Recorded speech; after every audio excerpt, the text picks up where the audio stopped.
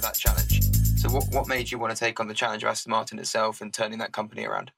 So I'll briefly take you back to after that 16-year-old apprentice had finished his apprenticeship. We were in the middle of a bunch of industrial disputes in the UK, led by someone that was called Red Robbo. It was a union leader.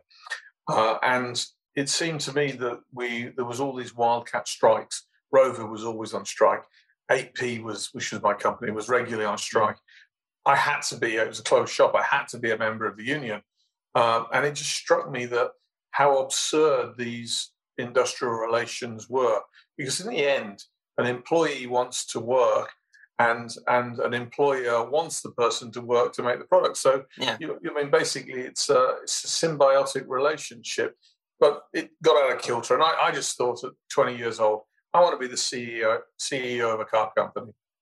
And it was extraordinarily arrogant, by the way. But I'm in the same boat. but that took me to go and do my degree in industrial management, night schools, and then eventually the rest of the career. I was always driven by that desire to be the chief executive. Now, at Nissan, I'd reached the level of COO, so if you want the second level, and was really comfortable, was enjoying what I was doing. But Carlos Ghosn, as we know, who was my boss, and has, of course, subsequently become quite infamous, he was tackling the politics of running a French company and a Japanese company at the same time.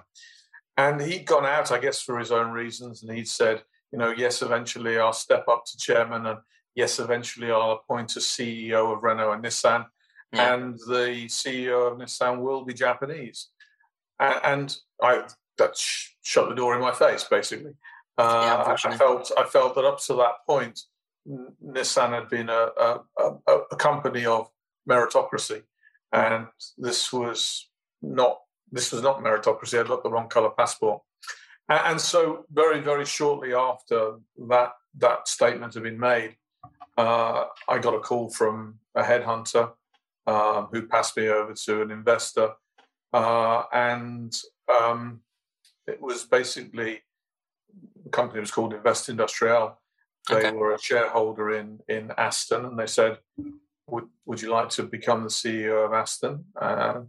I think they misled me a little bit in terms of just how bad it was at the time. But it was the next village to where I went to school. It was 10 miles from where my mom lived.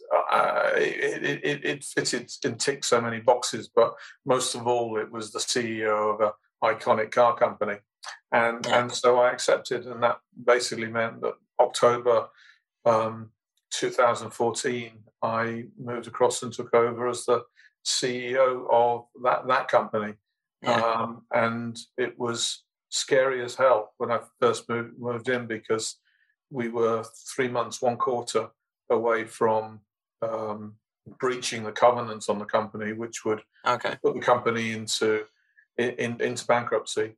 And it was like, my goodness, I've just left a very safe job at Nissan, and now I've got to save the company in the first quarter that I'm there.